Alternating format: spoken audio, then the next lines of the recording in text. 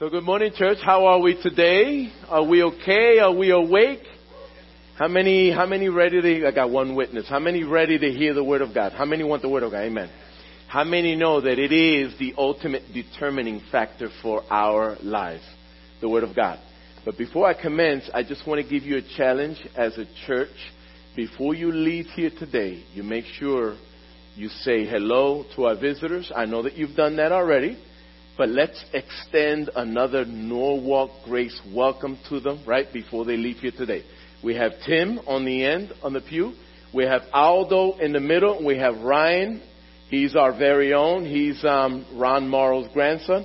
And, of course, we have my buddy here, my sidekick right here, my new sidekick right here, Abraham. Amen? So I want you to turn your Bibles with me. I have a title for you. It is Heaven Bound. Heaven Bound. It's up on your screen. Have you ever felt, when was the last time, I'm sure you're probably feeling this way right now. How many of you as followers of Jesus have recently felt as if you've been tested by God? That for some reason or another, God is allowing you to go through some circumstance, some situation, and it's overwhelming you in more ways than you care to imagine, right? You feel as if you're being persecuted as well. And sometimes when we feel these experiences, we wonder why God is allowing these things to happen, right? As if someone once declared to us that when we give our hearts to Jesus Christ, that the sky is always going to be blue over our heads. How many know that's not true? It's not true. It's not in the Bible. It's not even Bible. But God does, in fact, promise never to leave us and never forsake us. But we do have those moments, right? When we feel as if we're being tested by God. Why is it He's allowing these circumstances to invade our lives? The idea or the theme that I have for you this morning is, we're going to show it in just a bit up in the screen. The theme is preparation. The title is Heaven Bound, but the theme is preparation. God is allowing us to go through a season of preparation for a reason. And I want you to turn in your Bibles with me to Deuteronomy chapter 1, verses 8 through 21. And today, from this one particular passage, we are going to discover just what the children of Israel or the Hebrew people were experiencing moments before entering into the promised land. Can you say promised land with me? Amen. Deuteronomy chapter 1, 8 through 21. Say amen if you have it. Feel free to open up an app for your Bibles. Chapter 1, 8 through 21. I'm waiting on you. I still see some of you leafing through the pages of your Bible. That's good. All right. It begins by reading, "See, I have set the land before you. Go in and take possession of the land that the Lord swore to your fathers, to Abraham, to Isaac, and to Jacob, to give to them and to their offspring after them. At that time I said to you, I am not able to bear you by myself." This is Moses talking. "The Lord your God has multiplied you, and behold, you are today as numerous as the stars of heaven. May the Lord, the God of your fathers, make you 1,000 times as many as you are, and bless you as He has promised you. How can I bear by myself the weight and burden of you and your strife? Choose for your tribes," I think I'm missing a word here. "Choose for your tribes wise, understanding, and experienced men, and I will appoint them as your heads. And you answered me, the thing that you have spoken is good for us to do.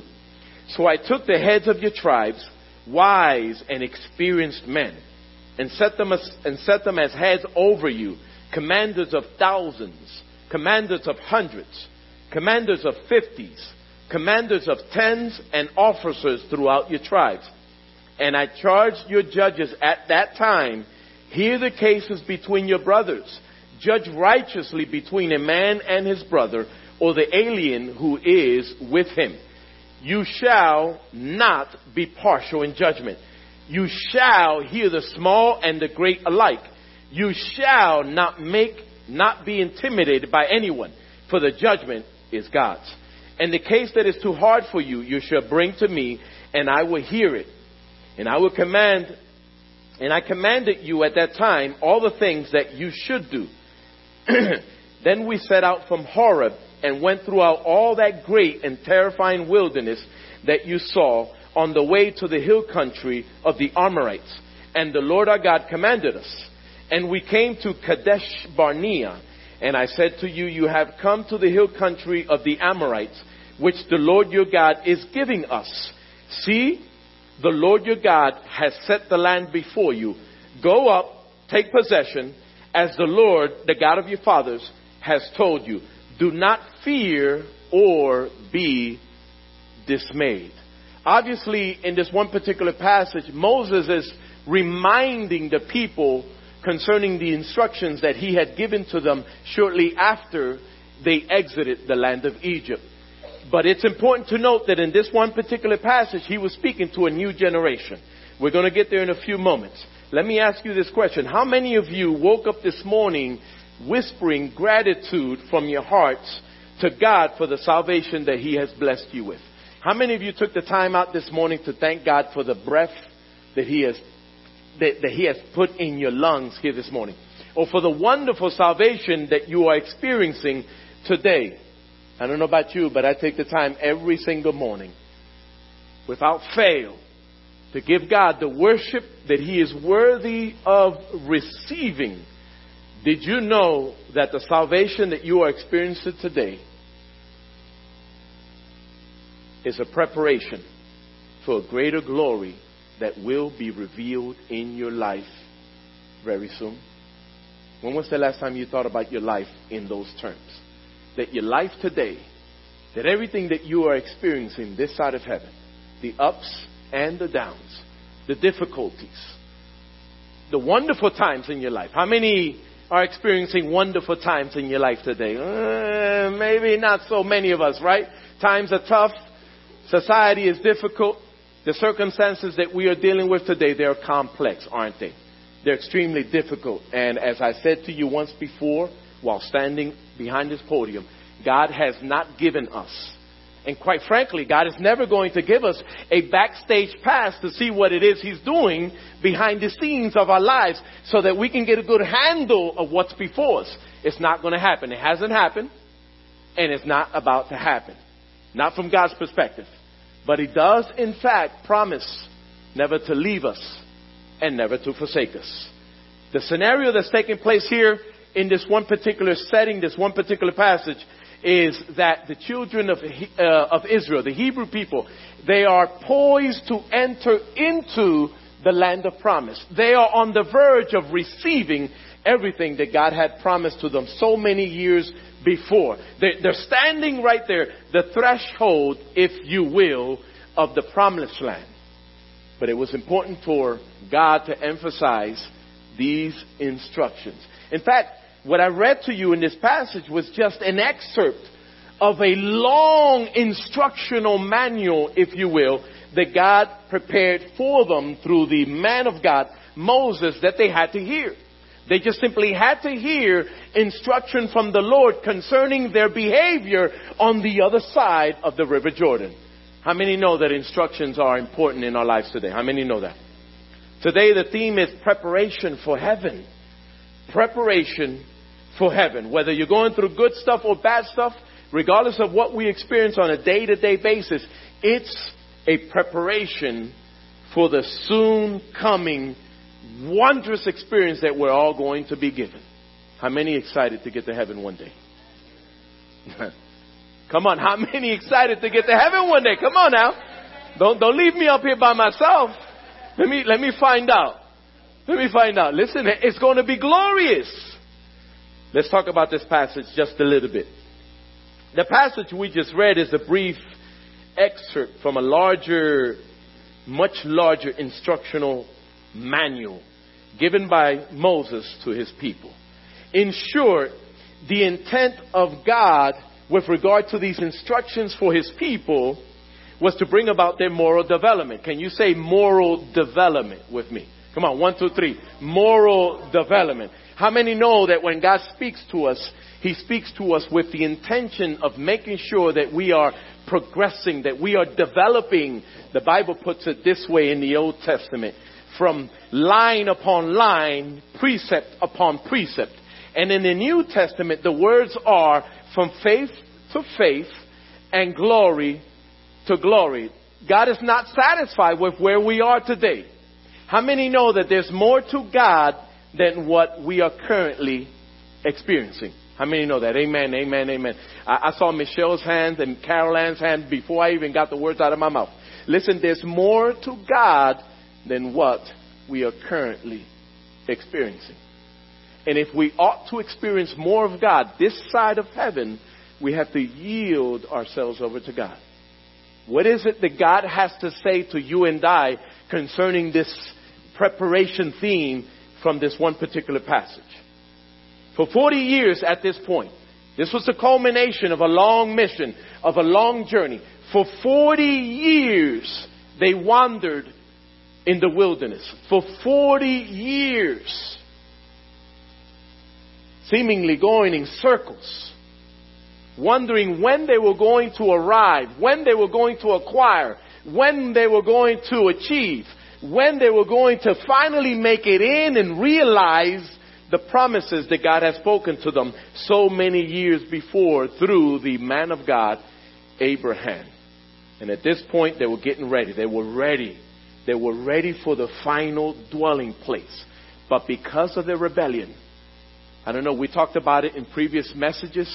Because of their rebellion, I mean, just a few books before, they were on the verge to enter into the promised land. They were in Kadesh Barnea. They were about to go in. Spies were sent into the land of Canaan, and God was prepared to lead them into the promised land. When they murmured, and they murmured, and they repeatedly murmured and disobeyed God to such a degree, and rather than going north into the land of Canaan to receive their inheritance, God turned them south and away from the promised land. And they wandered for 40 years until everyone 20 and older died in the wilderness. But right here in this passage, you got lots of complaining, lots of rebellion. And as I just finished stating, many, if not most, did not have the opportunity to enter into the land of promise. In fact, I said this once before, it's worth noting and mentioning it again, that just a little bit over 601,000 people, according to Numbers, the second, the counting of the people, the census, if you will, the registration, according to Moses in the book of Numbers, a little over 601,000 men over 20 stood right here on the banks of the River Jordan, ready to receive their inheritance. That's just 601,000 men. But there were children and there were many women. Look at your text with me. Look at verse 21. It says, "See, the Lord your God has set the land before you. He says, go up, take possession, as the Lord, the God of your fathers, has told you. Do not fear or be dismayed or discouraged." This indeed was the final generation that was going to embark into the land of promise. Now let's look at this just a little bit more. And I want to take, if you will, a literary approach. I want to sort of look at some of the things that we can discover in this book in general, so that we can understand the context of what's actually happening here. First, the Bible tells us, just in general, concerning the Bible alone, it tells a story of how God wants his people to live. Is that true? The Bible talks to us about how God wants us to live. And what God actually does is that he gives us instruction. We talked about that already. And this one particular book, Deuteronomy, God actually accomplishes that in the lives of his people. He gives them instruction which was extremely necessary before they inherited the land of promise. And in addition, the overall story of this one particular book is that of choice. He wanted them to understand the need to choose. The same thing applies to you and I today. We're going to get there in a little bit. But life is about choices, is it not? It's about choices. And if we do not have instruction or wisdom, I believe it was Joey that alluded to it just a few moments before he got off the stage. Without vision, my people perish. I believe that's Proverbs 28:19, I think. 28:19. But Hosea chapter 4 verse 6 says something similar. It says, my people perish for lack of knowledge. So it was important for them to receive these instructions. Why? How many of you read through the Bible once before? Let me see your hand. How many know that the people in the land of Canaan, they were wild? They were wild. They were evil. They were wicked. They were even sacrificing their children to idols. Ashtoreth, Moloch, Baal, etc., etc. The Egyptology that was just so prevalent in the land. Not just in Egypt, but all over the known world.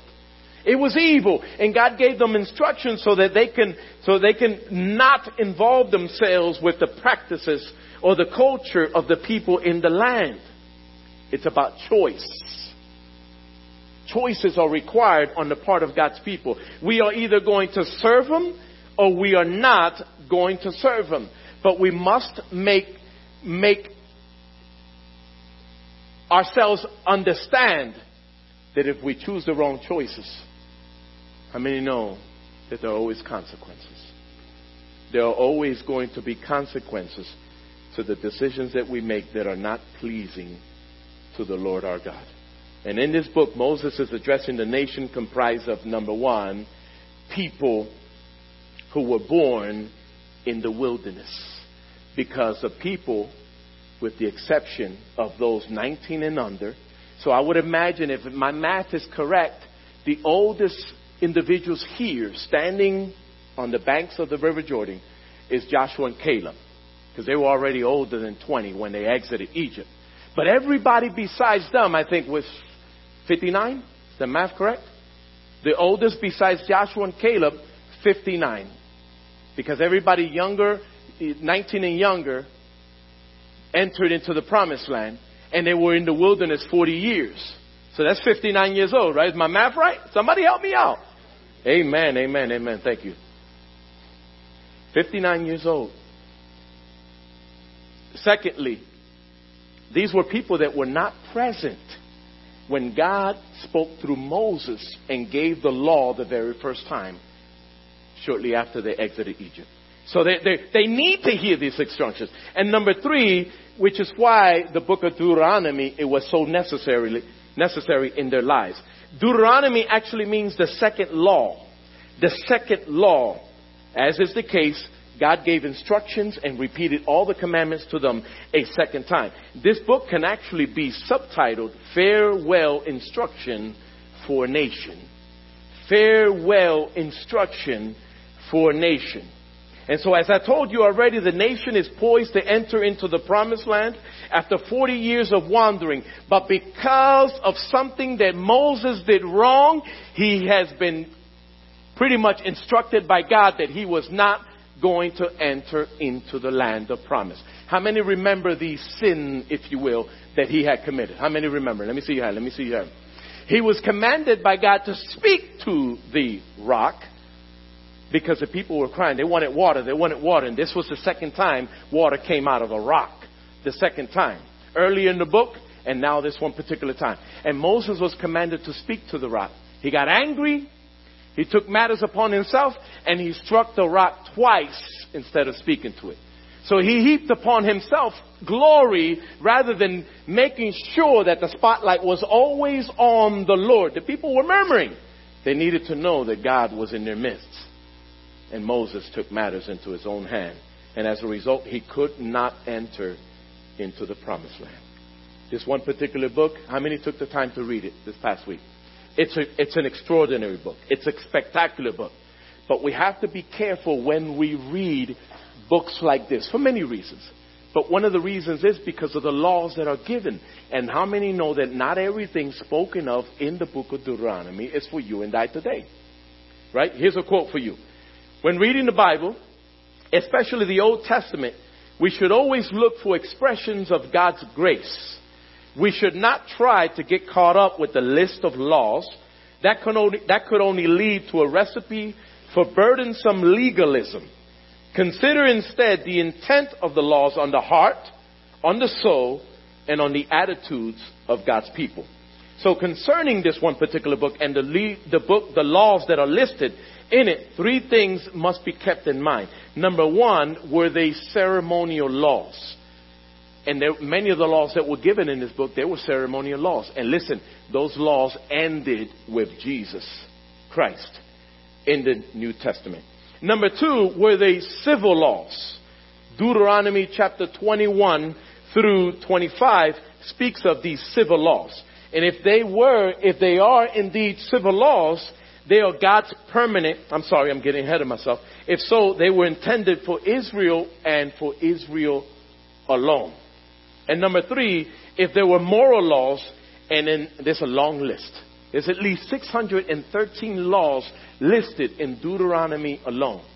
And if you read the passage again, or in Leviticus, where they mention the very first time, and you get to anything that has to do with the moral laws or spiritual laws, they are for God's people forever, because they have to do with human relationships.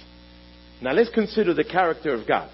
Because when you think about the laws, the very first thing that stuck out to me when I read the list of laws is that through them, God has revealed his character to me, to us.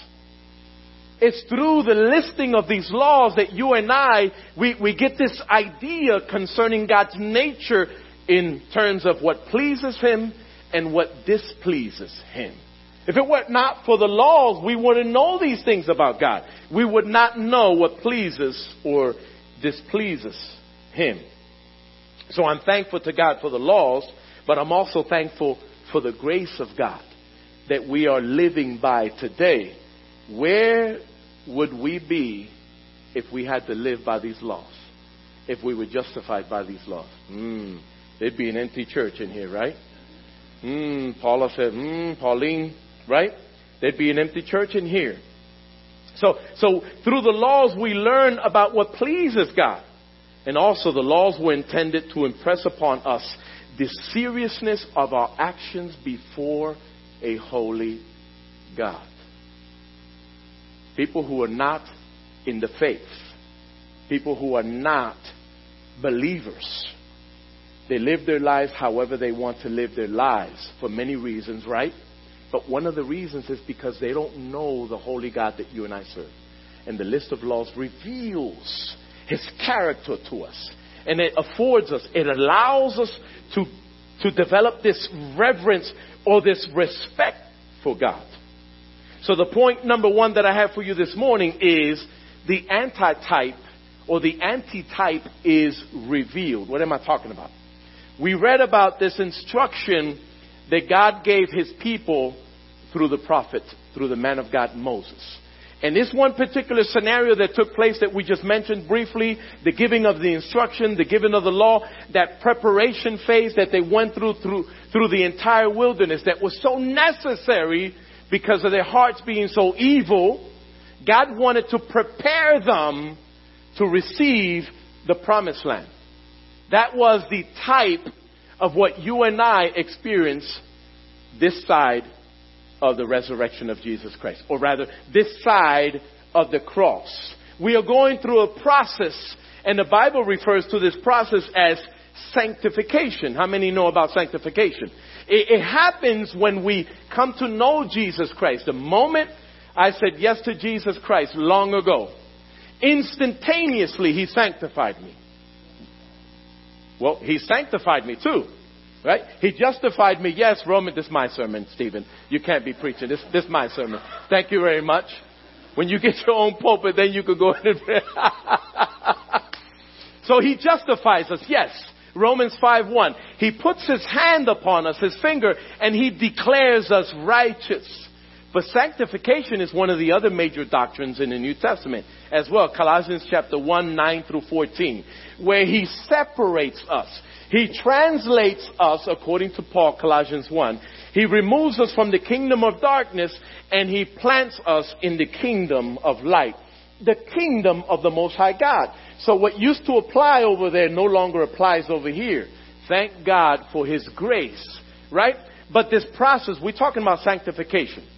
It's not just something that happens instantaneously when we give our lives to the Lord and He translates us. It's also a lifelong process of deliverance. The things that you are struggling with today in terms of the habitual sins, right? We have them, right? We won't say amen to that. But we have them. We have our inconsistencies. We all have our struggles. And these things God wants to address in us.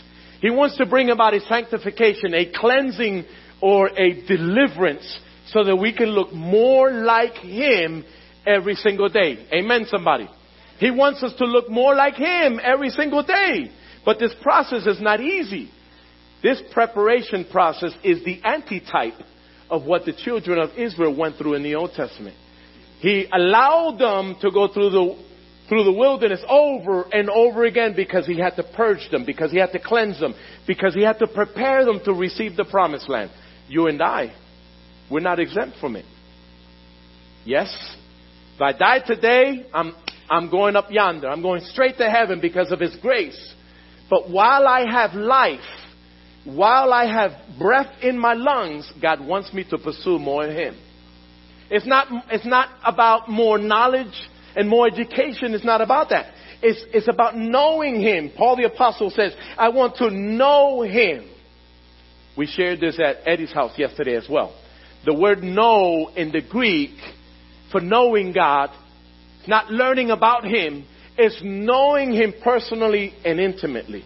It's the same word, the root of it, that is, that applies to a man and a woman after marriage. The conjugal experience that takes place there, the intimacy that exists between a man and a woman in holy matrimony. It's the same word. The way I know my wife, God wants me to know Him intimately and personally, just like that. That's how He wants us to live our lives. The word is preparation. He's preparing us. Now consider the preparation. How many married folk in the church today? Boy, some of you in denial. You don't even want to put your hands up. You know you're married. Come on, people, work with me. You know you're married and this is an opportunity. Yeah, I'm married. Listen, in spite of the trouble she's giving you, Jack. In spite of the problem that he's giving you. This is an opportunity. Yeah, I'm married and what? And what? Janine, amen. Amen. Now consider the preparation that goes in getting ready to get married. Right? You remember that preparation phase? Yes, it was difficult and you don't want to do it again. God forbid, right? You get divorced tomorrow, you're going to stay by yourself for the rest of your life. That's how difficult the process is to get ready. She said, yeah, you talk about it, preacher. That's right. It was a difficult process to get through. And when it was finally over, I said, man, can we just get over this thing? Right, Bren? Huh? Yeah. More so me than her. Because she put more into it, right? I just wanted to get it over with. Can we just get to the honeymoon already? Don't think wrong. Red apple. Red apple. How many see a red apple right now in your mind? I want to share an illustration. Jesus Christ took the time in Matthew chapter 25. He gives us the parable of the 10 virgins. How many familiar with the parable of the 10 virgins? It's an amazing story because it's an invitation that God has given us, that Jesus Christ was giving all of mankind. And it's an invitation that encompasses the entire New Testament generation. The entire New Testament dispensation, if you will. Jesus is calling everyone to accept this invitation. And if we're willing, we will experience salvation. But if we are unwilling and reject the invitation, we ultimately have to pay a consequence, right or wrong. And the Bible has a lot to say about that. The point is that we have with us an opportunity to get right with God this side of heaven. And it began when Jesus was introduced as the Lamb of God. You remember that passage early in the Gospels when John the Baptist was baptizing in the River Jordan, and all of a sudden Jesus Christ shows up. John the Baptist was already speaking of someone who was coming in behind him with a message, which is the important thing that we have to take away from this. And John the Baptist is declaring, and finally Jesus Christ shows up one day and he turns the spotlight on Jesus Christ. The world came out to see John the Baptist. They surely appreciated his ministry. It was authentic. It was genuine. It was real. He was empathetic with them. And they respected him for that. But Jesus was the one that he was speaking of. Somebody is coming up behind me whose sandals I am not worthy to loose or tie. He says, behold, the Lamb of God who takes away the sin of the world. And from that point forward, all attention was focused on Jesus Christ. Can you hear John the Baptist? Can you hear him today? Pointing to Jesus Christ. It marked the commencement of God's greatest offer to mankind, the salvation of the human soul. In John 8:36, the Bible reads, if the Son therefore shall make you free or set you free, you shall be free indeed. It was a glorious thing that Jesus Christ came to do in the lives of mankind. But the important thing to take away from this is the message that Jesus Christ was delivering. Because that same chapter, John 8, but in verse 32, it says, and you shall know the truth, and the truth shall set you free. That was the point of Jesus' ministry. To speak words of life, to share the good news, to talk to people about the avenue that he was creating for them to enter into heaven itself one day. For the most part, people rejected him. In John chapter 8, the people who were present having that conversation with Jesus Christ, they were referring to Abraham. Well, listen, we don't know who you are, Jack. We have our father Abraham, so we don't know what you're talking about. And they essentially went on to reject him. And yet he was trying to give them the understanding that they had to go through him. That he was, in fact, the antitype of what was revealed in the Old Testament. The salvation, this preparation is through Jesus Christ and only Jesus Christ. Point number 2, a time to prepare. I talked about it just a little bit thus far. A time to prepare. Think about the years the Hebrew people spent in the wilderness. Generally speaking, we're not going to repeat the things that we talked about so far. They wandered and they wandered and they went round and around and around because of the rebellion. And for many, the days were numbered due to their rebellion against God. But also, the same holds true for the camp on the other side. Many were able to enter into the promised land because they believed in God, or rather because of their innocence. That's the grace of God that's being revealed in the Old Testament. The same holds true for you and I today as well. The Lord has determined to refine us into the image of His Son, and this process is, in fact, often painful. It's about preparation. He prepared His people to receive the promised land. He's preparing you and I today as well. Listen to the voice of Peter in chapter 1, 6 and 7. It says, in this you rejoice, though now for a little while, if necessary, you have been grieved by various trials, so that the tested genuineness of your faith, being more precious than gold that perishes, though it is tested by fire, may be found to result in praise and glory and honor at the revelation of Jesus Christ. We asked the question once before, not long ago. How do you purify gold? You burn it. You put it through the fire. And the goldsmith, we said this before, the goldsmith doesn't stop the process until he's able to behold his reflection on the surface of the mineral. Until then, he's going to refine it. He's going to refine it over and over again. How many know that's exactly the same thing that God puts us through? We're talking about preparation. He doesn't put us through the test or put us through the fire to be saved. He puts us through the test and the fire because we are saved. And because He wants us to reflect His image this side of heaven so that we can not only edify one another, or rather be stable as individuals, but so that we can edify one another as well. And number 3, so that we can propagate or preach the gospel so that people out there can know exactly what you and I are experiencing as well. It's about preparation, and it's necessary in our lives. Think about the parable of the 10 virgins again. Their responsibility was to prepare for the wedding.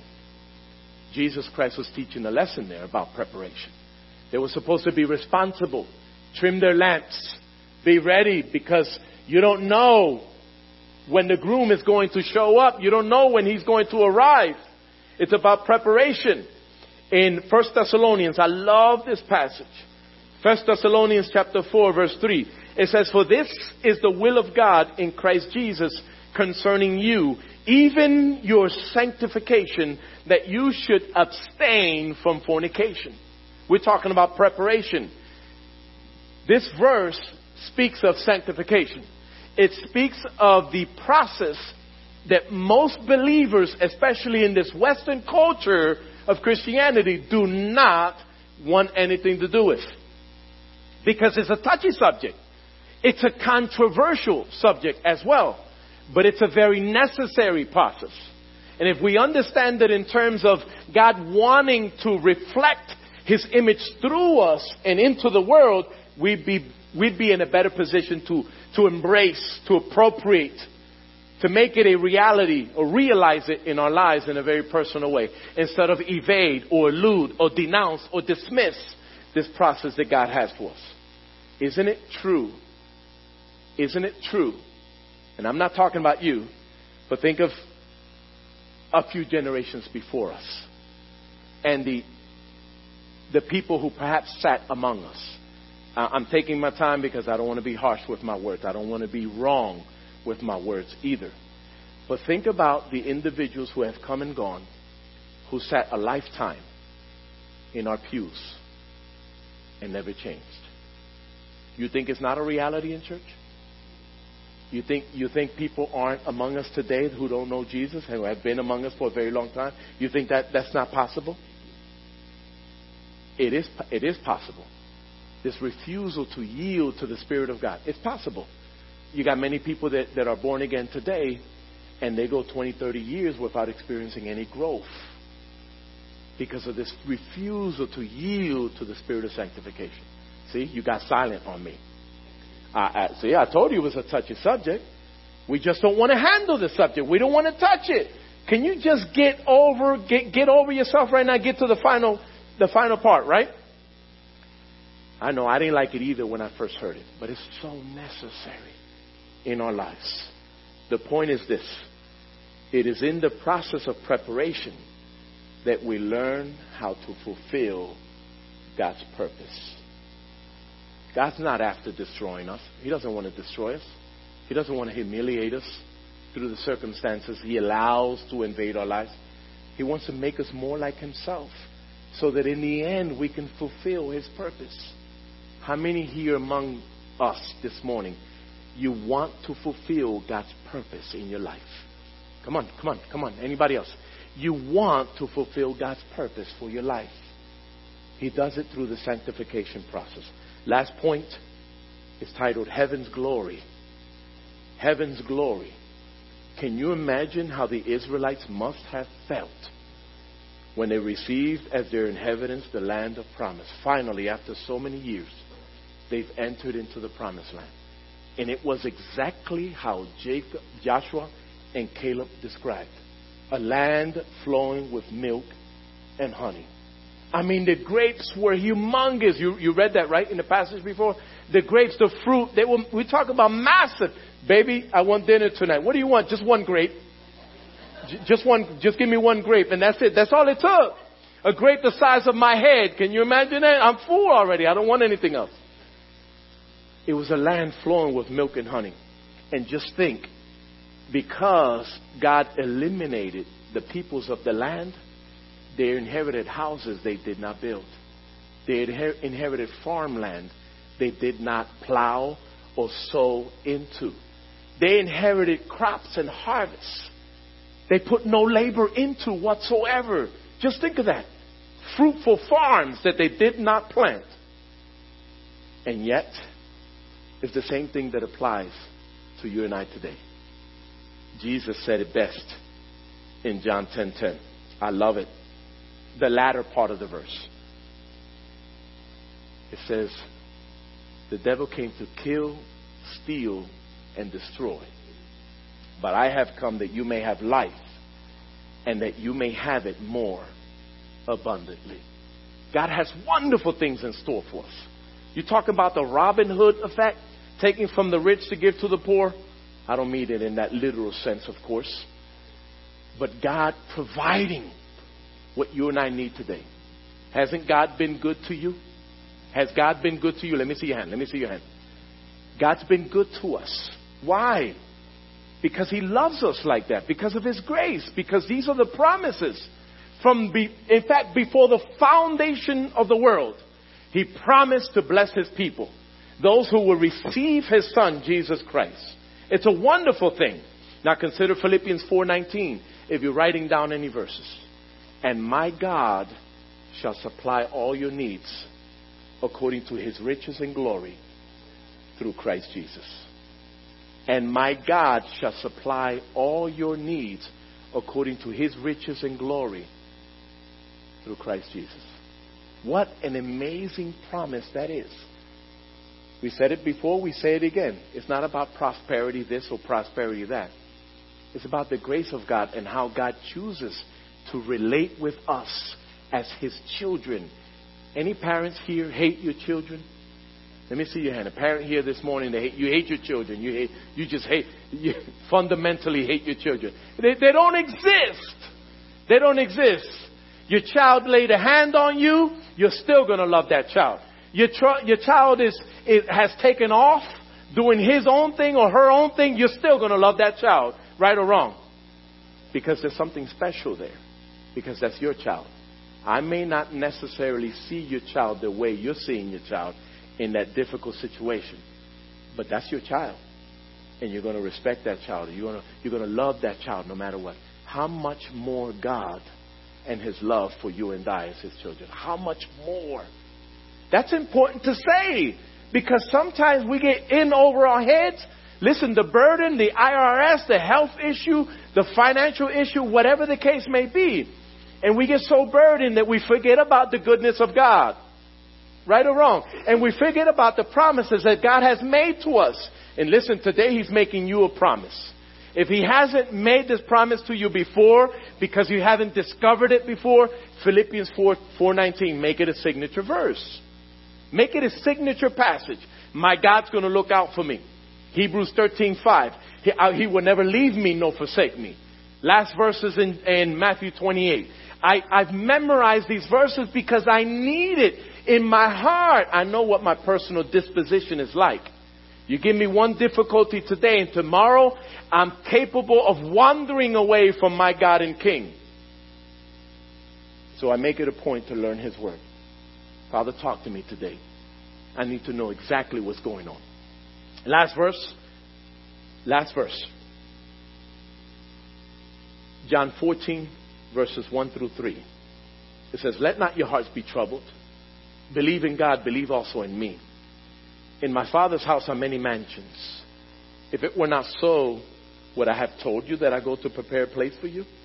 And if I go and prepare a place for you, I will come again and will take you to myself, that where I am, there you may be also. The point here is heaven's glory. In the same way they rejoiced when they entered the promised land and received that mega inheritance, you and I stand to receive something of greater value than that literal land, that physical land they inherited. But it was a type of what you and I are going to experience one day very soon. I don't know about you, but I'm going up yonder. Anybody going up yonder? Amen. Can you stand with me? Joey, I'm done. How many going up yonder? Stand with me. Listen, and I don't know about you, but I think I did this once before. This is how I'm going out. Look. I want to go like that. Just like that. You got to pick your posture, because it's going to happen just like that, right? In a twinkling of an eye. Not a blink, in a twinkling. That's faster. Just like that, when we least expect it. And we're going up yonder. And God has something glorious in heaven for every single one of us. So what did we talk about here today? We talked about the antitype, that process that they went through, and how it mirrors, how it shadowed what you and I are going through today as well. This preparation phase that we are going through. God is equipping us. God is developing us. He's bringing about this growth in our lives so that we could be more like Him this side of heaven. Why? Because you need it, and because somebody else needs it as well. Somebody in this world needs to hear the gospel of Jesus Christ from your lips. And at the very least, be able to see the gospel at work in your lifestyle. And finally, one day very soon, we're going home. Are you ready? Are you ready? Do you know Jesus Christ personally and intimately? Amen. Let us sing and worship the Lord.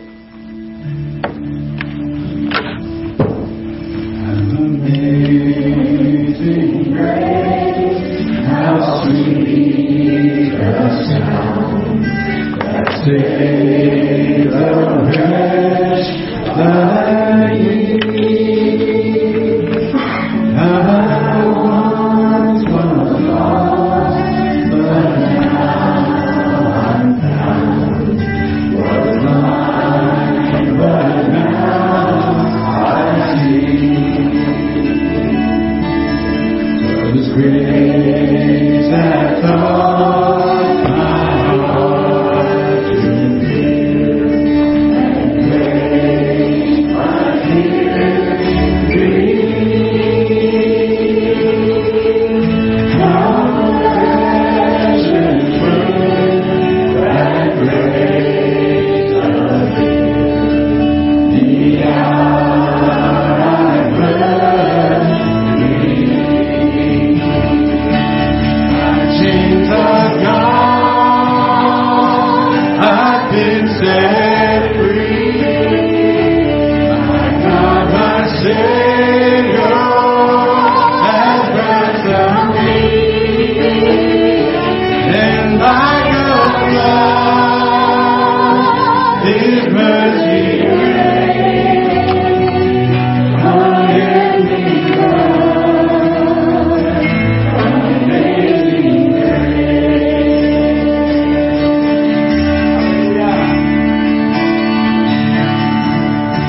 the Lord has promised good to me.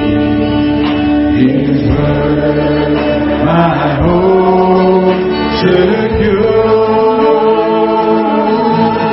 He will my shield and portion be, as long as I endure. My chains are gone, I've been set free. My God, my Savior,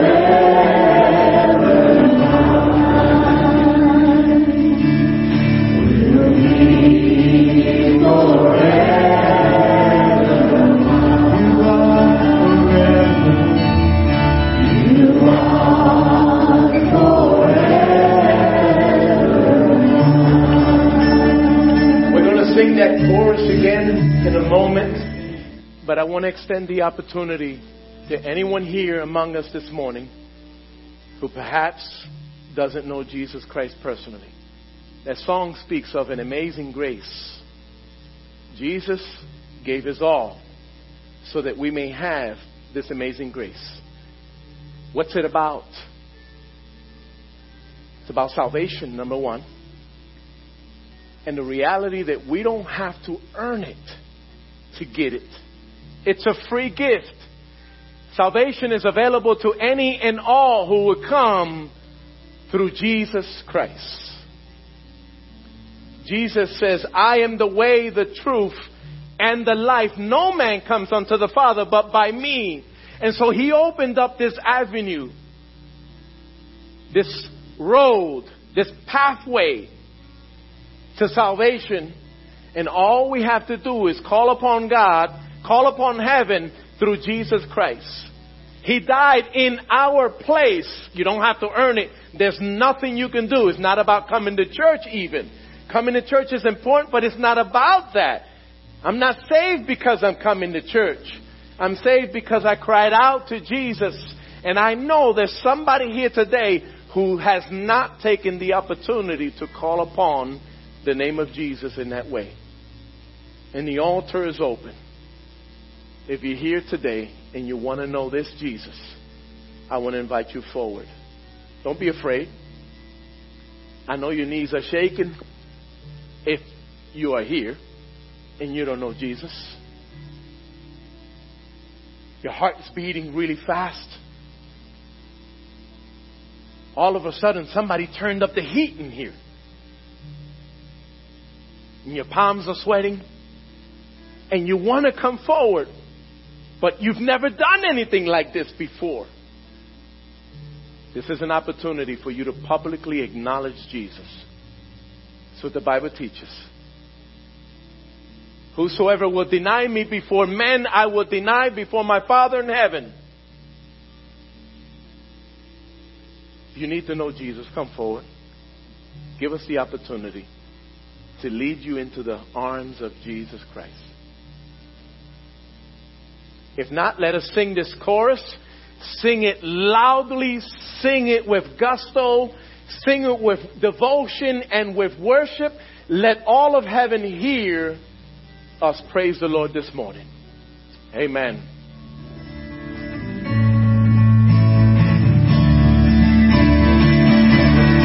Seems our God is set free.